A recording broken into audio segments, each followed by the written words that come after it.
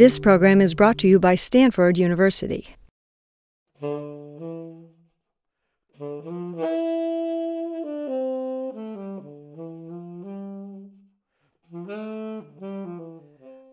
lot has been made about modal jazz and the fact that kind of blue is kind of a harbinger of things to come with modal jazz. Many times these terms become off-putting because they make jazz more exclusive. You have to know music theory, you have to know scales and things. Well, you don't have to know any of that. Two concepts to think about: horizontal or vertical.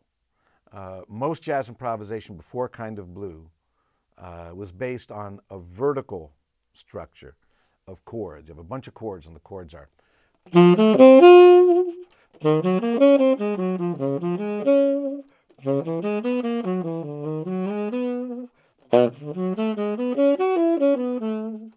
and these bunch of chords go up and down, the notes go up and down, and the musicians scramble or jump from chord to chord to chord, mixing and matching, looking for the common denominators between each chord. So the solos sound kind of vertical in the sense that they go up and then they go down, and that's how we perceive them. And so a typical improvisation in that style might sound like a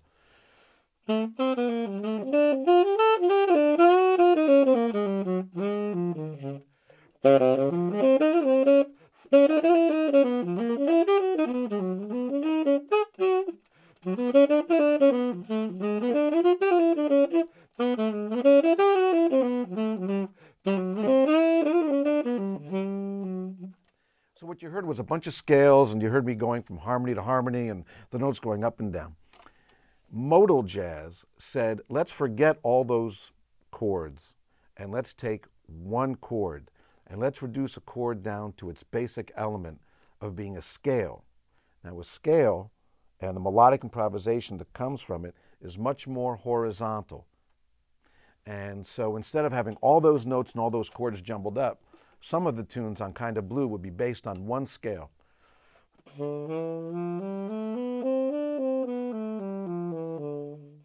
So when I improvise, I can't improvise in that usual vertical way of scrambling from one chord to another chord, looking for all these common denominators, because there's nothing to have a common denominator with. All I have is that one scale. So consequently, my improvisation is going to be more like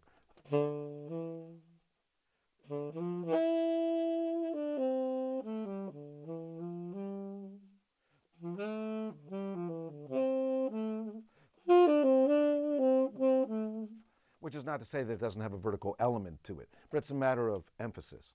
So Miles Davis took that kind of sound, which was already implicit in the work of people like Louis Armstrong and Lester Young and other people, and just kind of made it into a little bit of a fetish, if you will, on this particular record.